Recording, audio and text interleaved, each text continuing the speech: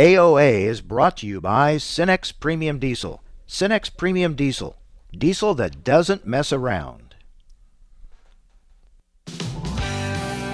Informing America's farmers and ranchers. This is AOA, produced by the American Ag Radio Network. Here's your host, Mike Adams. Hello, everyone, and welcome to AOA. Thanks again for joining us and letting us be part of your day. We always appreciate that. We'll today be taking a look at weather trends. We have harvest kind of on hold in many places because of wet weather right now. More wet weather expected to move across the country, across the Midwest.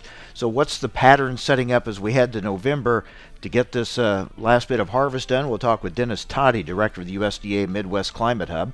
We're going to talk markets. We're going to talk economy, rising input costs with Todd Hultman, DTN lead analyst, and we'll take a break from harvest updates. We'll actually get a planting update today, winter wheat plantings in Kansas. We'll talk with Kansas Wheat CEO Justin Gilpin a little later on the program. And I'm going to have some thoughts in just a moment on the challenges facing the group of beef producers going together to really take on the packing industry and kind of go on their own. I'll have some thoughts on that, kind of a comparison to what we saw several years ago in the ethanol industry. But first, on the subject of biofuels, I want to bring in Paul Winters from the National Biodiesel Board because NBB has signed on in a letter to congressional Democrats asking them to keep support for biodiesel and bioheat fuel in this budget reconciliation legislation that is being worked on. Paul, thank you for joining us. Specifically, what are you asking of the congressional leaders, or at least reminding them of? Well, thanks, Mike. Thanks for having us. So we are joining with the National Energy and Fuels Institute, which is based up in the Northeast, and we are trying to remind congressional leaders that biodiesel is used to heat, used as a heating fuel for about 6 million homes in the Northeast and Mid-Atlantic, all the way from Maryland up to Maine. So these heating oil dealers in the Northeast have made a commitment to achieve net zero emissions by mid-century. This is in keeping with the nation's goals for reducing carbon emissions, and they are looking to increase use of biodiesel and renewable diesel in heating oil throughout the industry. So we are asking Congress to ensure that there's extension of policies that are going to help this effort, particularly extension of the biodiesel and renewable diesel tax incentive. We want to see the biofuel infrastructure and agriculture product market expansion program launched, which was included in the House Agriculture markup for this reconciliation package. And the bioheat industry is also looking to be included in tax incentives for energy-efficient residential property. They want biofuel-compatible heating appliances to be included in that program. Yeah, a lot of times we talk about biodiesel, we think about it as a fuel for vehicles, but we don't overlook the importance of bioheat. It's been a big part of heating in the Northeast, as you pointed out, the northeastern part of the country, and a significant market for biodiesel producers. So this is certainly a key area. All right, Paul, we'll wait and see what happens with this budget reconciliation legislation. Thanks for the update. Thanks, Mike. All right, Paul Winters with the National Biodiesel Board. All right, just some thoughts about the group of beef producers planning to start their own packing plant. When I heard about that, I thought about a similar effort that took place several years ago. Back then, it was a group of corn farmers tired of not getting more value for their crops and wanting to do something about it. I remember sitting in meetings as farmers discussed pooling their resources back then to build ethanol plants. It was a daunting challenge. It meant that they would be taking on big oil. Talk about underdogs. Despite overwhelming odds, though, those farmers took the chance and started building those ethanol plants. They were small at first. They later expanded and diversified. Big oil came after them with misinformation and scare tactics. Still goes on today. But two big events changed the landscape and allowed that upstart ethanol industry to survive and eventually grow. The oil industry's own product, MTBE, was found to be a health hazard, leaving big oil in need of a replacement product. And then, of course, the passage of the renewable fuel standard requiring the use of renewable fuels, still under attack today, but still a very big part of the renewable fuels industry. The ethanol industry has and continues to face major hurdles, but its history is a remarkable success story. The investment and courage of those early pioneers paid off. Now, not everyone succeeded, but overall, they created a domestic fuel industry that helped not only farmers, but rural communities as well. Plus, they helped our country greatly reduce its dependence on foreign countries for our energy. So what they did is nothing less than remarkable, because the odds really stacked against them. Taking on big oil, producing a product that they were eventually going to need the oil industry to use. Wow, those were some huge challenges. Well, now beef producers are attempting to do something similar. So the question is, can they take on a very powerful competitor, opponent? This time it's the meat packing industry. And the odds seem to be stacked against these beef producers too. I mean, the odds are long. You're taking on a well-established and very well-funded competitor that certainly won't give up market share without a fight. So, as we compare the two, it won't be easy, but we're reminded that most things worth doing aren't easy. It's risky for sure, just as it was for those corn farmers many years ago. No one gave them much of a chance, and now here they are, a major player in the fuel market. This story should serve as a reminder and offer hope. Success for underdogs is never guaranteed, and it won't be easy, but it is possible. We have seen it done. We have seen a group of farmers come together, pool their resources, seemingly limited, certainly limited compared to their competitors, but they made it. They had a couple of big events work in their favor, but they were able to use those, capitalize, and move forward. It remains to be seen what happens with this venture with beef producers going together to take on the packing industry. Will they be successful? Time will tell. But again, they have a model to look at in the ethanol industry to remind them that it can be done. Yeah, these are big challenges that they will face, but farmers and ranchers take on challenges each and every day, and they have proven that they can overcome it. So we'll see what happens. It won't be easy, but it could be a fascinating story to watch moving forward, as we've seen the ethanol story over the years. All right, so we'll see. Coming up next, we're going to talk weather with the director of the USDA Midwest Climate Hub, Dennis Toddy. What are these trends as we go into November? We still have some harvest to get done, and what about the window for fall field work? That's important as well. We'll talk about those weather trends next. Stay with us. You're listening to AOA.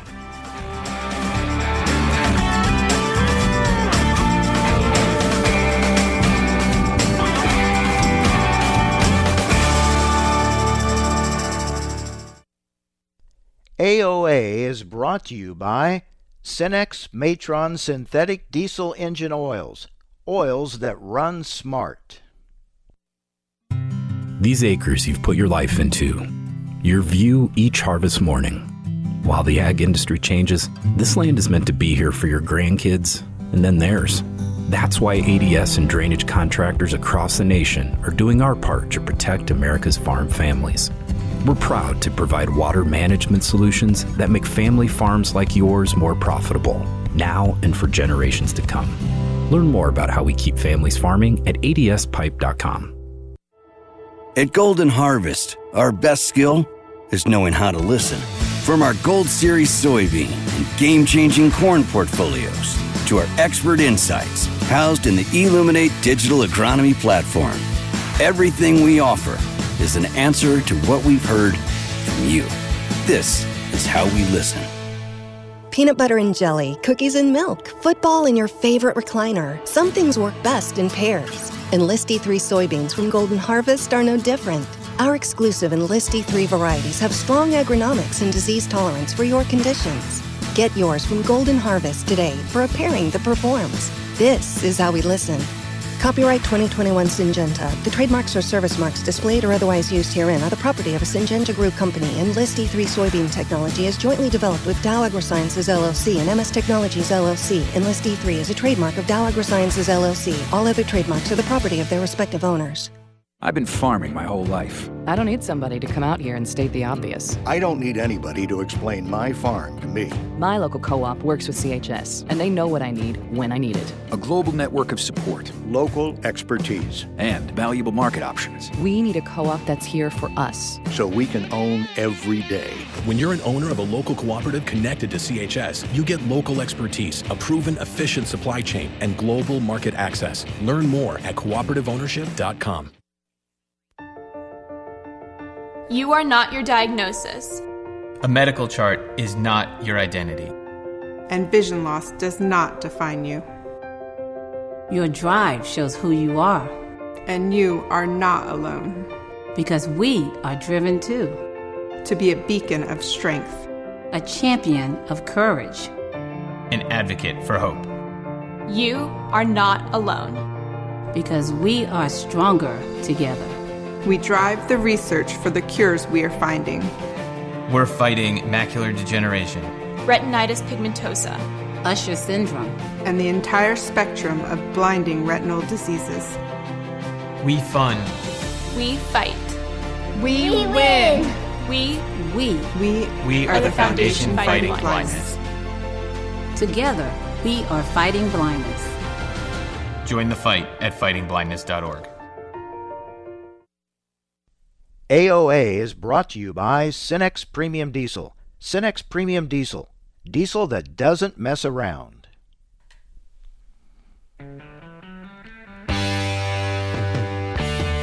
Information America's farmers and ranchers need to know on AOA. Now, back to Mike Adams. Well, maybe you're waiting to finish up harvest. Maybe you're waiting to get some fall field work done. What's the weather going to be like as we wrap up October and head into November? What are the trends? Let's talk with Dennis Toddy, Director of the USDA Midwest Climate Hub. Dennis, thanks for joining us after a stormy, wet weekend and more precipitation for many places predicted forecast for later this week. How do we look here? What's shaping up going into November? Well, what we got going right now is precipitation coming up out of the Central Plains into the Central Midwest. So here in Ames, we're getting rain right now, and up from Missouri, we're expecting to get possibly a couple inches of rain from Missouri into parts of Iowa. Out of this, along the Ohio Valley, they could get another inch plus out of this also.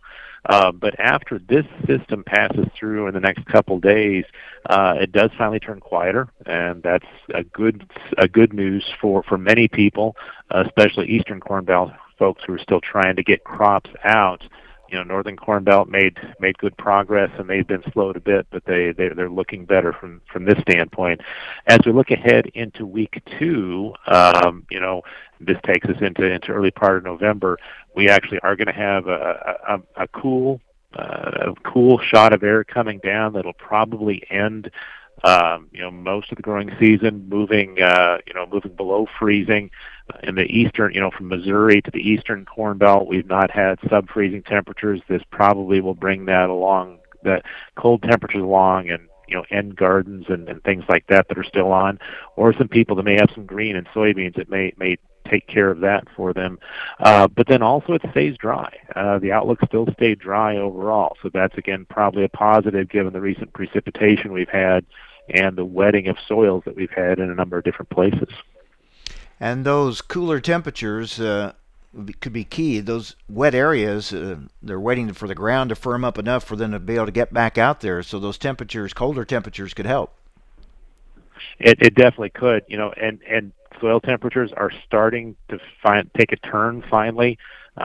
we had some concerns a few weeks ago. We had some associated with the very warm temperatures. We had very warm soil temperatures, and people doing fall applications of nutrients and being really concerned because it was too warm for nitrogen being out on the soils. So we are, generally the northern part of the Corn Belt down in Iowa. We're getting down to that 50 mark, and we're below that. That's a good thing. So we'll continue that trend downwards. The combination of shorter day lengths, lower sun angle doesn't warm the soils up as much, and with cooler temperatures, definitely we'll continue that downward trend in soils. I'm not sure how long it'll be until we freeze soils, and we probably may have some problems, especially up in the Dakotas. Northeast South Dakota has been wet enough. We get some real problems getting crops out of there. We may end up having to get soils frozen up there before they can finish up with harvest, unfortunately. So do you see a window here for a good part of the Midwest in November for fall field work? I do. We talked earlier in October that we didn't have to worry about windows because we were dry enough. Now we've had enough precipitation and we've slowed things down that caused me a little bit of concern. It does look like things get a little quieter in the early part of November, so people should be able to get things done. Unfortunately, we've wet soils up enough in places that we want to encourage people to take a good look at their soils and make good decisions, because we do have some excessively wet soils, and we don't want to compact our soils and cause additional problems that way. But there should be a window without too much additional going on, putting additional putting additional moisture on the soils. So there should be a decent window into the early part of November for people to wrap up things. Talking with Dennis Toddy, director of the USDA Midwest Climate Hub. Dennis, I'm always amazed at some of the weather terms that are used, these new names and phrases I keep hearing. I'm sure not new to you, but it's new to me. So when I started hearing about what was happening out on the West Coast, atmospheric rivers, tell us about what that was all about. What was, describe that for us. Okay, and again, that's not a term that's not been around forever. I think it's about 20 years ago there was some research that started identifying these. And just think of what a river looks like on the landscape. There's a place where you're coming across land, and then suddenly there's this flow of water along that is a stream.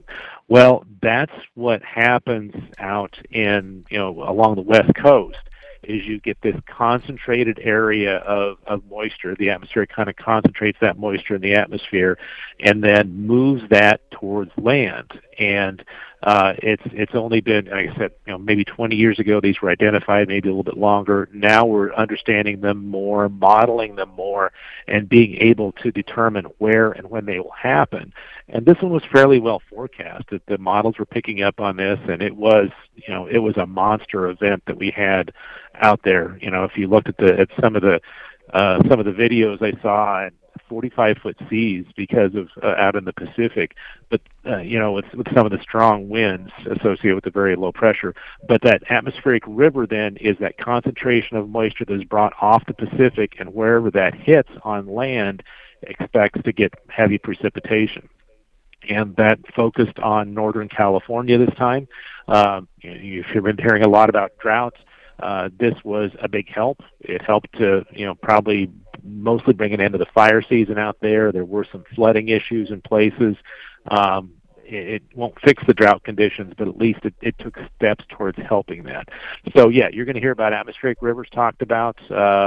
You might also have heard bomb cyclone. What that is? That's a rapidly deepening area of low pressure, and that's what we saw out in the Pacific. There's also one going on in the Atlantic right now, too, that was producing strong winds and some coastal flooding from the Northeast.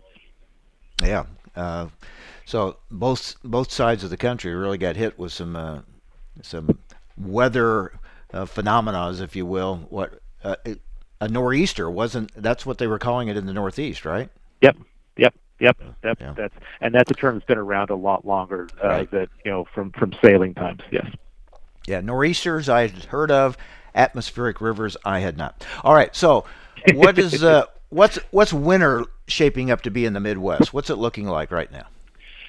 Right. If you heard the NOAA outlook that came out last week, everything's being based on La Nina. We're having a second-year La Nina. Mm-hmm. La Nina went away after last winter and then came back as we kind of expected it to. It's coming back pretty quickly and a little bit stronger than we expected it to, so the outlooks are all going to be based around what a La Nina looks like. Now, the thing we want to remind people about is there are some tendencies. They're definitely not guarantees.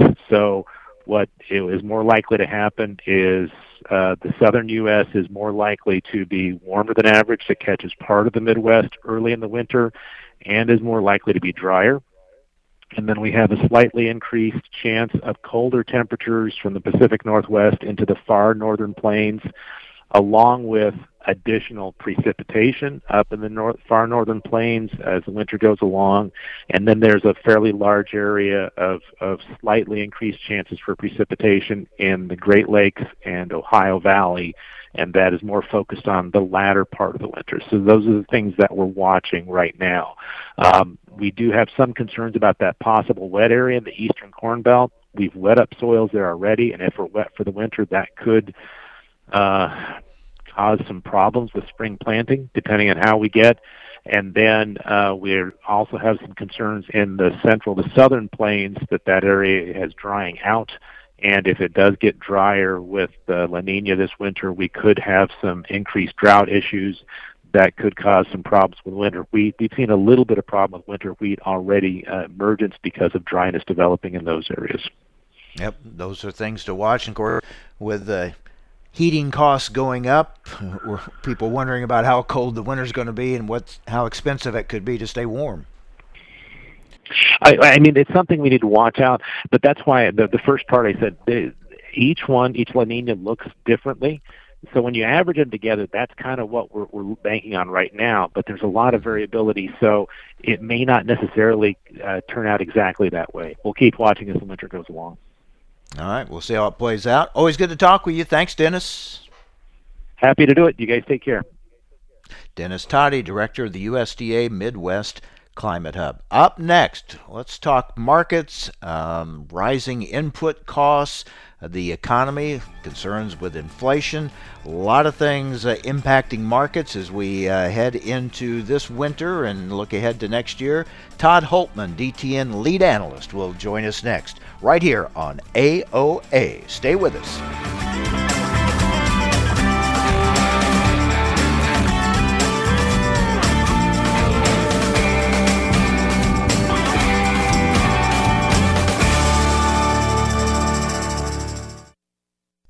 AOA is brought to you by Cenex Matron Synthetic Diesel Engine Oils, oils that run smart.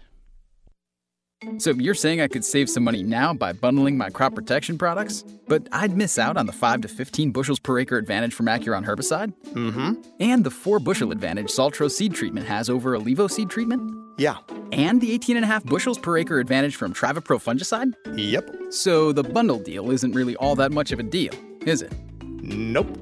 Better yield is the better deal. Talk to your retailer or Syngenta rep to learn more. Always read and follow label instructions. Acuron is a restricted use pesticide.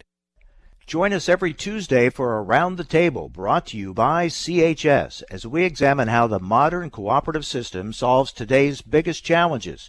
We'll be talking to CHS experts and farmers and ranchers just like you, and we'll learn how cooperatives apply innovation and technology to help co-op owners get more value every day.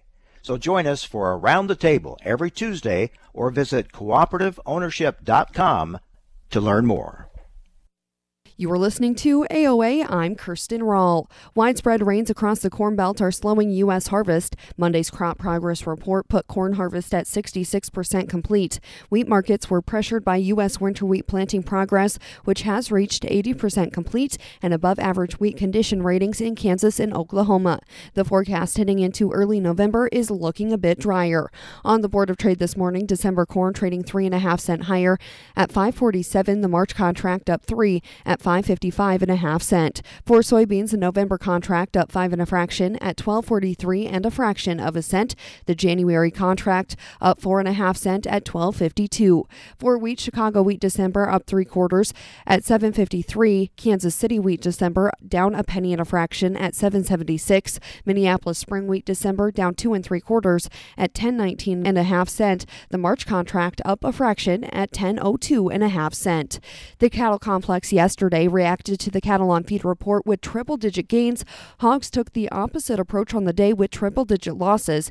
In cash cattle country, asking prices are around $126 plus in the south and $201 plus in the north. A light trade took place in Texas yesterday at $124 to $125, steady to $1 higher than last week's weighted average. Just a few scatter deals were reported in other cattle feeding areas. December live cattle trading 5 cents higher at $131.50. February up 5 at $136.42. Feeder cattle January $1.05 lower at $159.60. The November contract trading 57 cents lower at $159.20. In lean hogs, the December contract 35 cents lower at $72.22. February down 30 at $74.85. In the outside markets, the Dow is down 7, the Nasdaq Composite up 42, the S&P 500 up 1. You're listening to AOA. I'm Kirsten Rahl. Hey, Dad, your prescription will be ready in just a minute. Hey, Dad, your laundry will be ready in just a minute. Dad, your lunch will be ready in just a minute. Hey, honey, why don't you take a minute? When you help care for a loved one, you give them as much time as you can, making sure they're safe and comfortable. But it's just as important that you take some time for yourself. At AARP, we can help with information and useful tips on how you can maintain a healthy life balance, care for your own physical and mental well-being, and manage the challenges of caring for a loved one. Because the better care you take of yourself, the better care you can provide for your loved one. Thanks, Dad. Thank you. You're there for them. We're here for you. Find free care guides to support you and your loved one at aarp.org/caregiving. That's aarp.org/caregiving. A public service announcement brought to you by AARP and the Ad Council. AOA is brought to you by Cenex Premium Diesel. Cenex Premium Diesel. Diesel that doesn't mess around.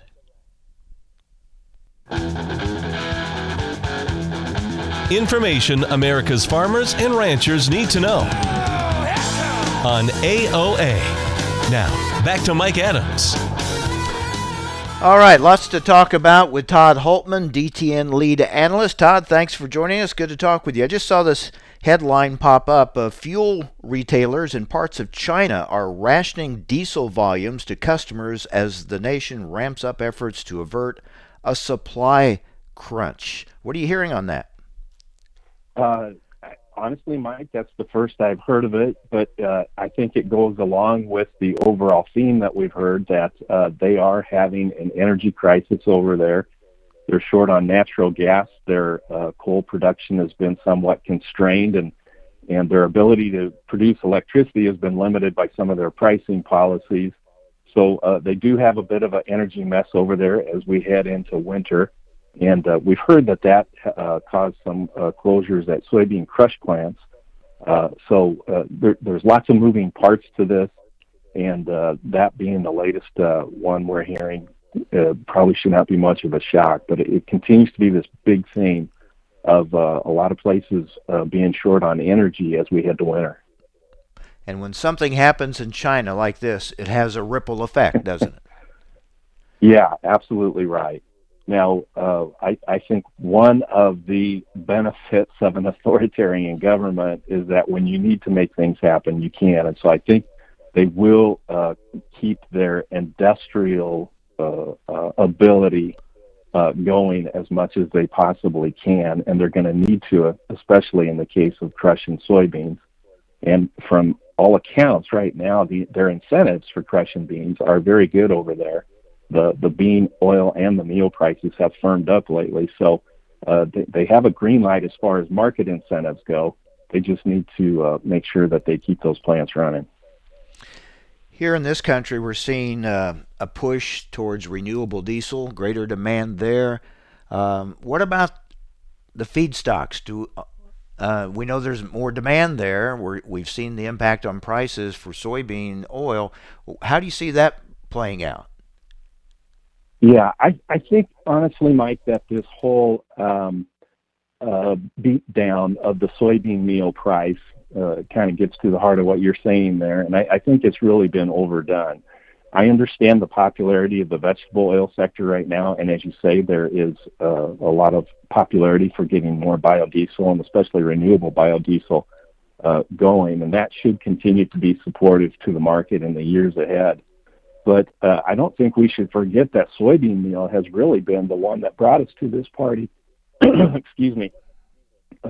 For decades, soybean meal has really been the number one grower of world demand for our ag products, and that really has not changed.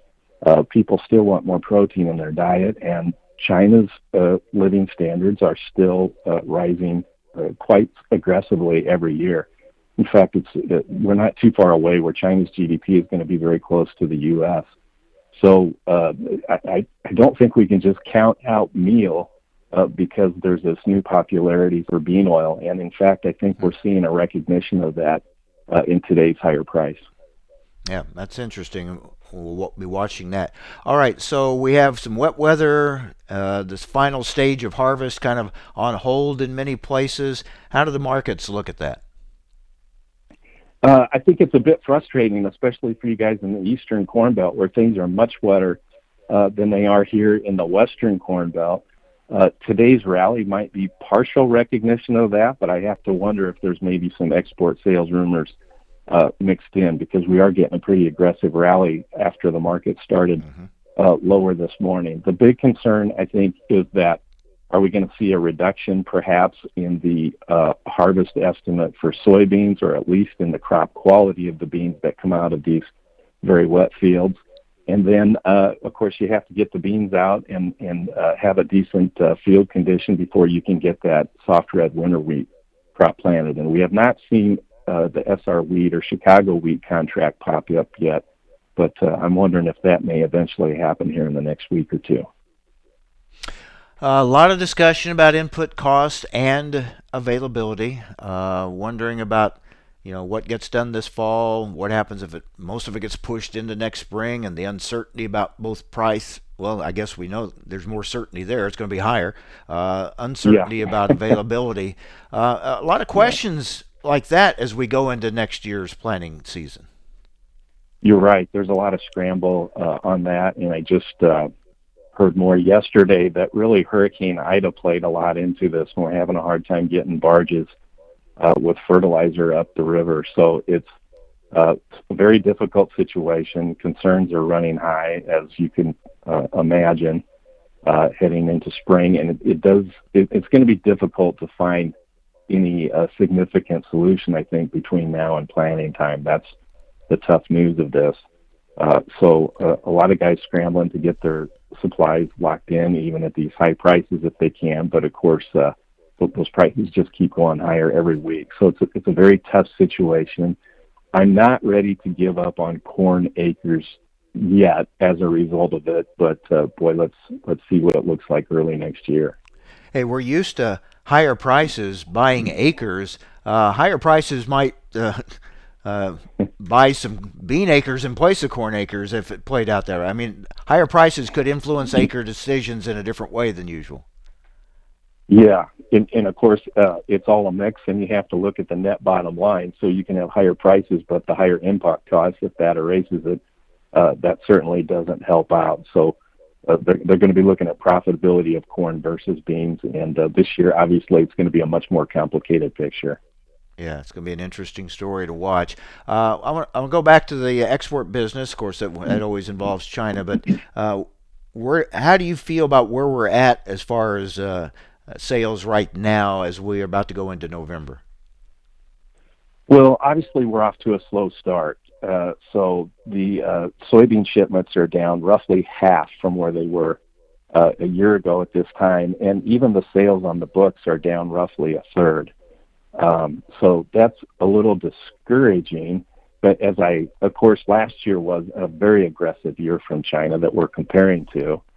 But Also, as we look at China's market clues as far as prices on the Dalian and so forth, they still have a very expensive soybean price translated to $18.23 a bushel this morning. Their corn price is over $10 a bushel.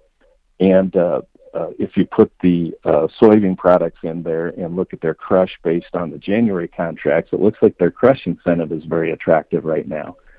So if they can keep their plants running, which may be a bit of a challenge, there's plenty of market incentive for them to continue to be aggressive buyers.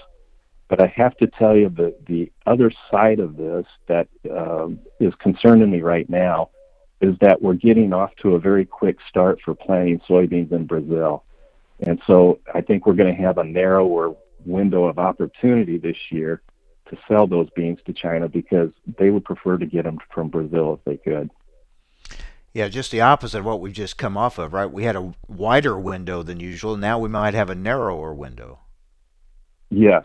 Last year, Brazil had a very late planting start, and it really worked out well to our advantage. And, of course, it was a big boom time for China to buy last year the way it was. I don't show that their demand needs are much less or less at all compared to a year ago. But this year it's much more complicated. We've got the higher shipping costs, and as we mentioned, we're going to have a narrower window of time to supply those beans. Todd, bigger picture, how concerned are you about inflation and its impact on the ag economy? My history, Mike, goes back. I recall the inflation of the 70s very well. And, I was, I guess, a geeky enough kid to be interested in markets even at that time at a young age. But I do not see this in the sense of a monetary problem that's out of control the way it was back in the 70s.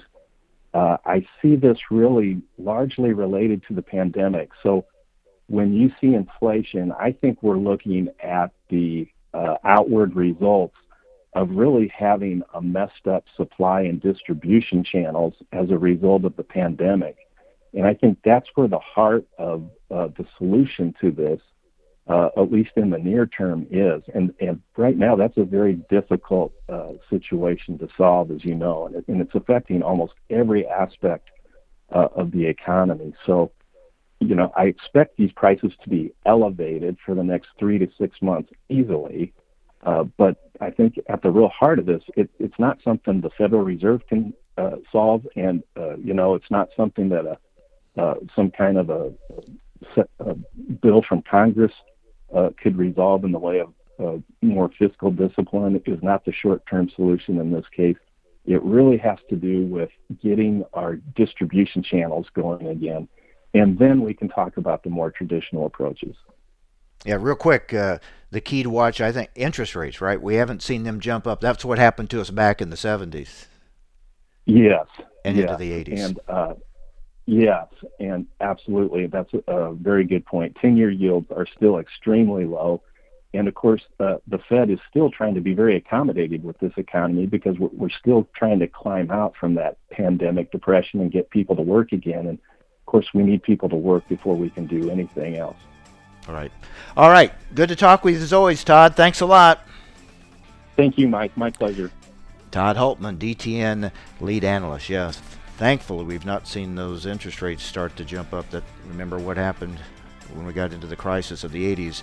So we'll watch that closely and hopefully be able to avoid that, even with inflation concerns all around us.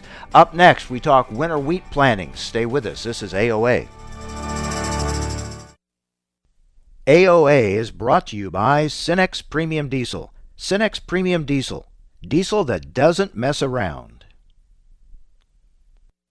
180 over 111, and I had a stroke. When I woke up, I couldn't speak or walk. 145 over 92, and then I had a heart attack. 182 over 100, and I had a heart attack and a cardiac arrest, and then a stroke. Everything changed. It felt like my life was over. This is what high blood pressure sounds like. You might not feel its symptoms, but the results from a heart attack or stroke are far from invisible or silent. 150/90, and I had a stroke. If I would have followed a treatment plan, I would not be in this situation. 180/110, and I had a stroke. And I'm 33, so I never see this coming. If you've come off your treatment plan, get back on it, or talk with your doctor to create an exercise, diet, and medication plan that works for you. Go to loweryourhbp.org. Head to toe, everything's changed. Head to toe. Brought to you by the American Heart Association, American Medical Association, and the Ad Council. The Alzheimer's Association and the Ad Council present the story of Cynthia and Ed. My mother was always very active and independent, and she was familiar with her neighborhood. But one day, out of the blue, she stopped at the stop sign for much longer than usual. And she didn't know whether she should go forward or turn or just stay at the stop sign. She wasn't even really sure where she was at. She was very concerned. It was very unsettling for her. It's important for you to talk to someone about it, to bring the family in on it. I felt so much better after my son told me, Mom, I don't want you to worry or be afraid. I'll be there for you and we'll figure it out. When something feels different, it could be Alzheimer's. Now is the time to talk. Visit alz.org/ourstories to learn more. A message from the Alzheimer's Association and the Ad Council. About 80% of farmers use propane to dry their grain. If you're part of that 80%, you know a dryer fueled with propane distributes heat and dries grain more evenly. With FS propane, you can increase harvest quality, improve productivity, and lower fuel cost. Propane from FS ensures dependable supply. FS offers services and flexible, convenient payment programs to help keep your mind on your business while they manage your propane tank and supply. For grain drying, choose FS propane. FS propane brings the heat. As a farmer, I want a cooperative that's there for me. Not the other way around. A local co-op that works for me and works with CHS. To connect me with local experts I know and trust. And put a global network of markets and supply at my fingertips. A co-op that's here to help us. Own every day. When you're an owner of a local cooperative connected to CHS, you get local expertise, a proven efficient supply chain, and global market access. Learn more at cooperativeownership.com. At Golden Harvest, our best skill is knowing how to listen. From our Gold Series soybean and game-changing corn portfolios to our expert insights housed in the Illuminate digital agronomy platform, everything we offer is an answer to what we've heard from you. This is how we listen. Peanut butter and jelly, cookies and milk, football in your favorite recliner. Some things work best in pairs. Enlist E3 soybeans from Golden Harvest are no different. Our exclusive Enlist E3 varieties have strong agronomics and disease tolerance for your conditions. Get yours from Golden Harvest today for a pairing that performs. This is how we listen. Copyright 2021 Syngenta. The trademarks or service marks displayed or otherwise used herein are the property of a Syngenta Group company. Enlist E3 soybean technology is jointly developed with Dow AgroSciences LLC and MS Technologies LLC. Enlist E3 is a trademark of Dow AgroSciences LLC. All other trademarks are the property of their respective owners. Adams on Agriculture prides itself on bringing top leaders in the egg industry right to your radio speakers. AOA wants to continue that conversation right to your fingertips. Follow AOA on Twitter at AOA_talkshow and Mike Adams himself at the handle Mike Adams Egg. You will receive real-time highlights of the show and keep up with which convention or industry meeting AOA is attending. That's AOA_talkshow and Mike Adams Egg. We hope to see you online. These acres you've put your life into, your view each harvest morning. While the ag industry changes, this land is meant to be here for your grandkids and then theirs. That's why ADS and drainage contractors across the nation are doing our part to protect America's farm families. We're proud to provide water management solutions that make family farms like yours more profitable, now and for generations to come. Learn more about how we keep families farming at adspipe.com. AOA is brought to you by Cenex Premium Diesel. Cenex Premium Diesel. Diesel that doesn't mess around.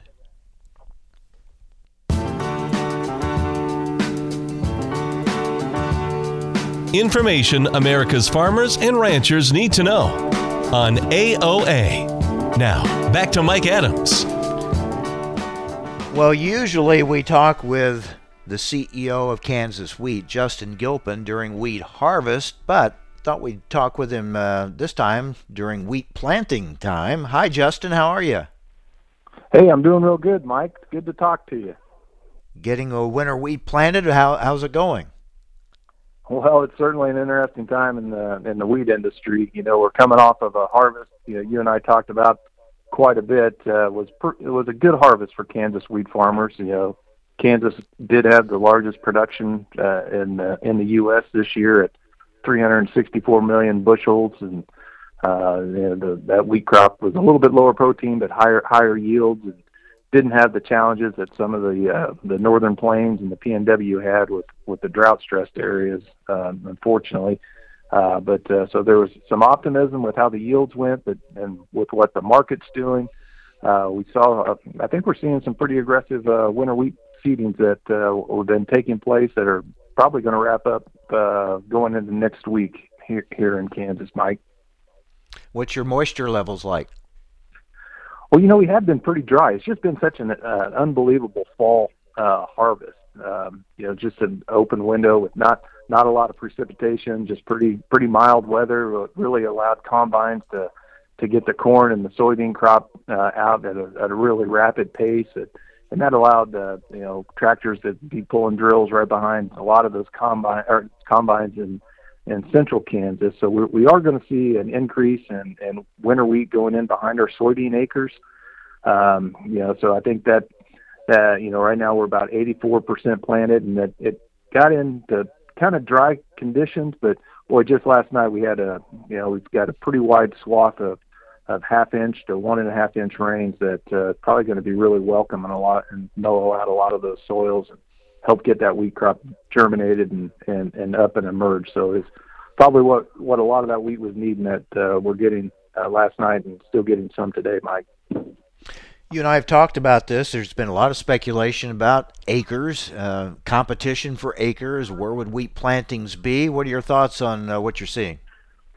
Well, I think every day, Mike, and I know you guys talk about it a lot and cover it on your program, but fertilizer prices and input prices are on everybody's mind right now, and what that might mean to more intensive management type crops like corn, and what that might mean to cropping rotations. A lot of producers we're talking to, with the nitrogen prices being 2 and 3 times what they were seeing last year, are thinking, getting wheat in the ground. Wheat is a crop you can kind of, in their terms, almost kind of spoon feed it the nitrogen a little bit of nitrogen to get it started, maybe, and we'll get it into winter, get it into dormancy. And once it comes out of dormancy, then some management decisions can be made this spring to see how that crop's looking, to see what they're going to do with, their spring applications. And so I think that's one of the reasons why we're seeing this increase in the double crop acres. We're probably, last year we had 7.3 million acres planted in Kansas. This year we're probably going to be up about 5%, closer to that 7.6, 7.7 potentially. So I think winter wheat acres in general in the U.S. are going to be up. I think spring wheat acres are probably up. And I think soybean acres will probably take a little bit of the corn acres, just because of those higher chemical and fertilizer and diesel, and all input prices, which is unfortunate because we've got 10-year all-time or 10-year highs in the spring wheat market and new contract highs in the winter wheat market, and really good prices farmers are able to take advantage of, hopefully, in this next crop. But the margins aren't going to be what you would hope, just because these input prices are just on the forefront and really starting to get alarming for our producers. And not only prices, but availability, whether or not you'll be able to get the inputs you need. Well, just in talking with a producer last week, he's in Northwest Kansas, and their co-op that they work with, they had fertilizer on the books, and so they went ahead and opened it up for a one-day, almost like a fire sale, for those producers to come in and book their fertilizer needs. And what they ended up doing was overselling the fertilizer that they had, so they had to go back to those producers and let them know that of what they booked, they were only going to be able to get about 70% of what they had booked, and then they'll have to wait till this spring to find out if they can get the other 30%. So you're exactly right. It's that availability is causing a lot of uncertainty and uneasiness in production agriculture right now. So that's on the production side. On the demand side, things. What are you seeing there? Makes you optimistic or concerned moving forward? Well, I think maybe a little bit of both, Mike. Right?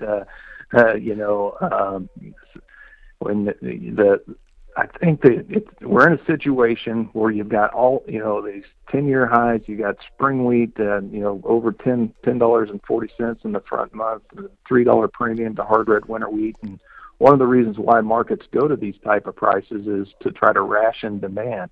And if you look at the export inspections the last 2 weeks, and even our sales have been somewhat on the low end of things, you could probably make the argument that we have been rationing demand. But there is that optimism with what's happening in the world market. The U.S. is at 14-year low expected stocks. What's going on with Russia? They're down 30% on their wheat exports last month, and their rising export tax. The U.S. exporter is anticipating the world wheat buyer is going to have to come to the U.S. to buy wheat after the calendar year, kind of that late winter, early spring. And so we almost have this game of chicken going on right now between U.S. wheat sellers and the world wheat buyer. And it'll be a really interesting story this year watching how the wheat markets play out, Mike. It really will. Justin, good to talk with you again. Thank you. Hey, good to talk to you. Hope all is well with you and your listeners, my friend. Thanks for all you do for agriculture, Mike. Thank you. Take care. Justin Gilpin, CEO of Kansas Wheat. Thanks for joining us. Hope you'll be with us again tomorrow here on AOA. AOA is brought to you by Cenex Premium Diesel. Cenex Premium Diesel. Diesel that doesn't mess around. These acres you've put your life into, your view each harvest morning. While the ag industry changes, this land is meant to be here for your grandkids and then theirs. That's why ADS and drainage contractors across the nation are doing our part to protect America's farm families. We're proud to provide water management solutions that make family farms like yours more profitable, now and for generations to come. Learn more about how we keep families farming at adspipe.com.